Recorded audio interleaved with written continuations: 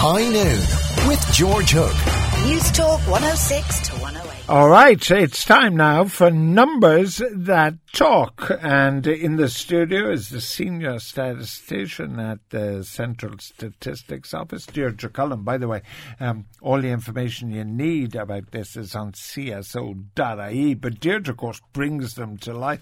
I think it's not too much of an exaggeration that the numbers are actually sexy this week. Deirdre, welcome to the programme. Thanks very much, George. Well, now, this is a real challenge. Make industrial relations disputes and strikes sexy. Okay, so each week I pick a different topic to talk about, as you know, and I suppose with the Lewis strike and then the bus strike and then we had the announcement of the guards threatening to go on strike, I thought it would be interesting for your listeners to have a listen to some of the numbers that's available on our website.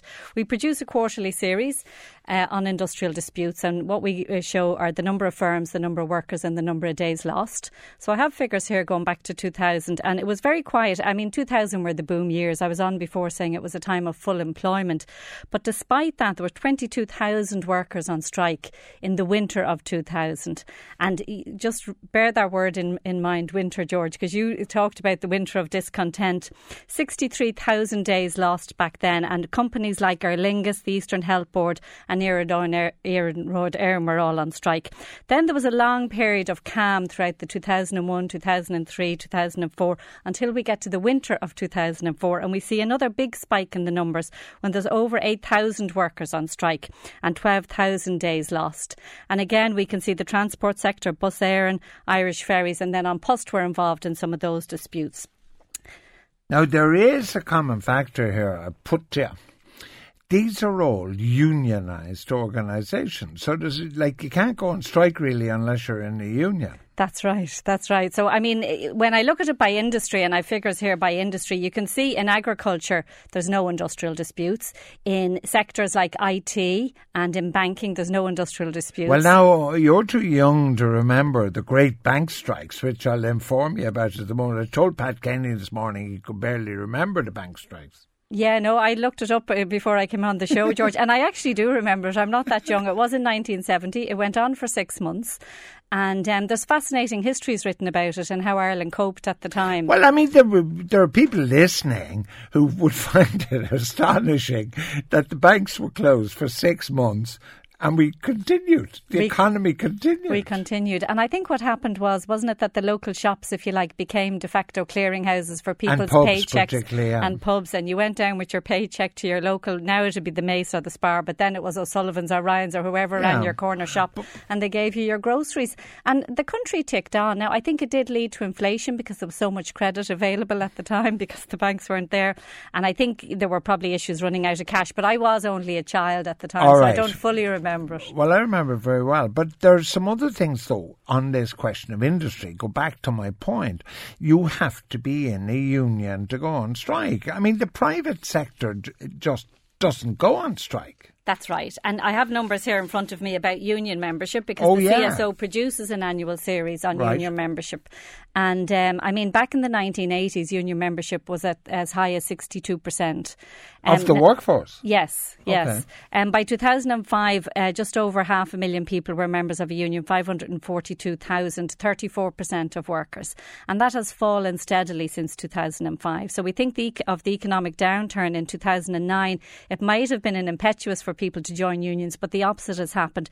It's fallen steadily since 2009 from 537,000, and today in 2016 it's at 400,000. So just 1 in 4 of us at work in Ireland are members of unions. But now. There are certain industries that were hugely unionised. There was a fellow, I forget his name now, but he was the Irish Transport and General Workers Union number 4 branch. Number 4 branch was hotels, right? And every person working in a hotel was a member of a trade union. Okay. So this guy could walk into a hotel, click his fingers, all out, and the next minute the whole place would be closed. Okay, well, George, that must be back in history. Sorry to cut across you, because I've no numbers here for strikes in hotels and restaurants in recent years. No, it's so maybe he died. But I mean, when he walked into a hotel, everybody was terrified. And he got free dinners and everything, because they were afraid. He just closed the industry. Okay. So the CSO, we did a profile of union members as well. Now, these figures are a bit old. They're about 5 or 6 years old. And basically, young people aren't in unions. So those at work age 15 to 19, only 6% of them are in a union. And those in their 20s, about 15, 20% of them are in a union. It's our age group, George, those aged between 45 and 60. Half of us are in a union. So we're the most unionised age group-wise. And then when we look at it by profession, it is more the professionals and the associated professionals. So they're your teachers and your guards. And like you say, it is the public sector workers and then the transport industry workers. But then, of course, I wonder, there are guys using guys in a multi-gender way, Deirdre. And remember, my guest is Deirdre Cullen, Chief Statistician at CSO.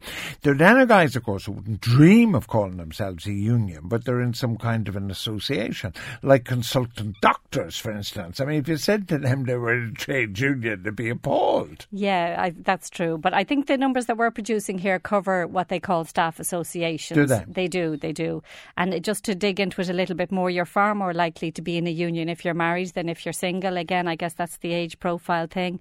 If you're in a couple with children. So we do the family profile of union membership, and then those in full-time work are more likely to be in a union as well. Yeah, but the interesting thing that you mentioned, young people aren't in a union, in a sense you would think that young people almost need a union more than older people, because young people don't know what their rights are invariably. They just sign on for a job and they have no idea what their rights are, and so on. And also, I was talking to a young person recently, and I said the last time people worked the kind of hours he's working were in the Industrial Revolution in the 19th century or whatever it was, right?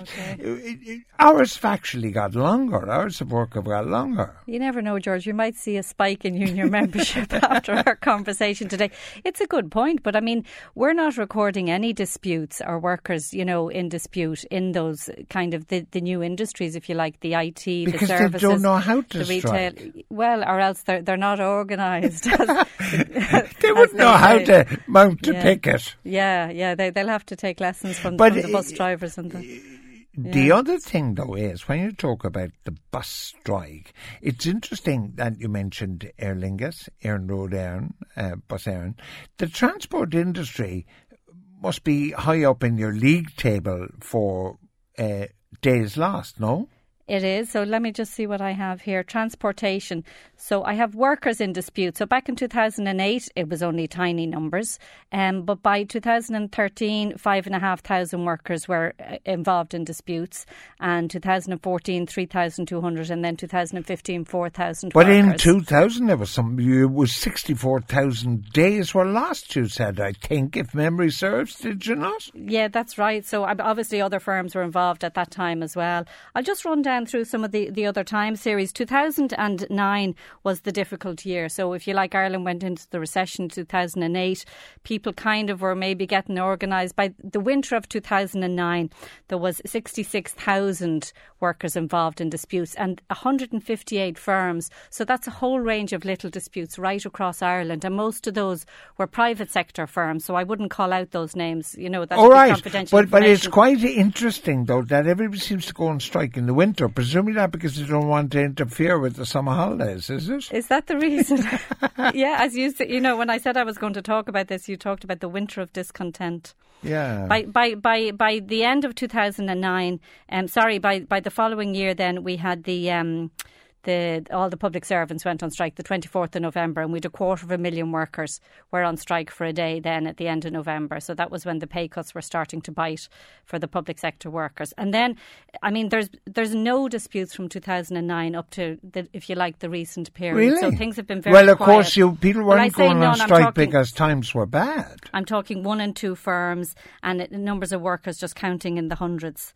And then quarter 4, or the winter 2014, the teachers went on strike, and we can see 25,000 workers involved in disputes then. But it's definitely a seasonal thing, striking. Yeah. And it didn't occur to me about the summer holidays, but you could be onto something there. But unfortunately, he was a Cork man, and he was one of the great anti-union men of history, was Henry Ford. And Henry Ford if they went on strike, like, you know, he brought in blacklegs, as they were called, you know, non-union workers to do the work. And Ford was very anti-worker, which is a shame, him being a Cork guy. And he built his first factory outside America in Cork, all right? But the issue of strikes, the power of the picket is still enormously strong. Now, when you call out those figures of strikes, there were strikes. There weren't kind of strike breakers as such. You know, there weren't kind of alternative operations set up during the strikes. No, I mean, I think almost all the figures I'm giving today are official disputes. I think there could be some small number of unofficial disputes mixed in there. But no, by and large, official disputes is what we're talking about here. And so you're right. It's not like, you know, some ad hoc kind of, you know, yeah, there was it. You see, the difference that has happened now is, although trade union membership has decreased remarkably. I mean, probably if you counted them as sort of lost, the trade unions have been the biggest losers of almost any organisation in the country, isn't that right? They have, really. I mean, they were very powerful during the era of social partnership, you know, which began back in the late 80s, was it? And there was 5 or 6 different social partnership arrangements. And I think by the time the final social partnership arrangement towards 2016, I think they pulled out of that then sometime in 2010 when, you know, the thing kind of fell apart. So I think we're now into what they're calling social dialogue is the new buzzword when, you know, we're trying to resolve issues. Person makes an interesting point here, Deirdre. Has the growth in HR professionals meant that companies are better dealing with employees and therefore there's less strike?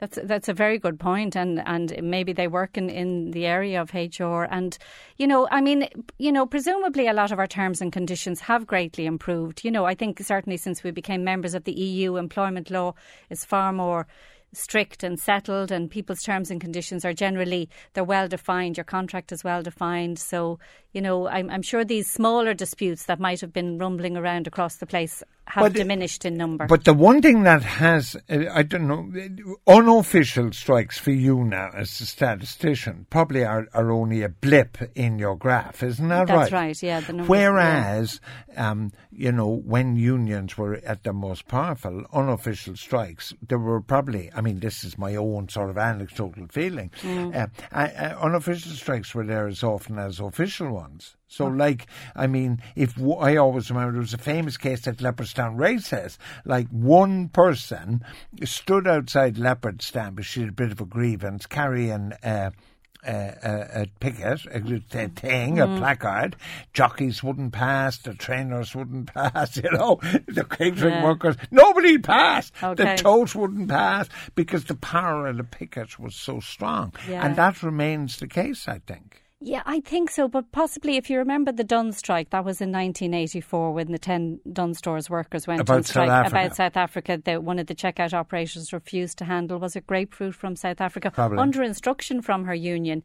I mean, my memory is that people did pass that picket and Dunnes stayed in business. That dispute dragged on for 3 years. Yeah, but those pickets, I have to say, if the middle class are much more likely to pass. Again, this is opinion, right? You don't like opinion because you're a very factual person. Middle class people tend to pass pickets, whereas working class people who are invariably members of unions themselves won't pass a picket. So I do remember Dunn saying, it was never my shop of choice as it happened, but like I would think, you know, the average people doing their shopping just blithely walked in. Yeah, and it's interesting though, because I mean, South African goods were eventually banned from Ireland, you know, until apartheid was brought down. And when I looked back at the bus strike back in 1974, that went on for 9 weeks. I have a strong memory of that. Yeah, but hold on now, that bus strike, there were army buses on the streets. That's my memory too. Yeah. Women being helped into the back of an army truck. I think we all have that image in our head. But the army were effectively strike breakers. The army were effectively blacklegs. Yeah, I guess that's one way of putting it. And but the strikers achieved what they wanted, is, I suppose, is the point that, you know, if you look back at some of the historical disputes, the PAYE marches then back in 1979, 150,000 people marched the streets of Dublin.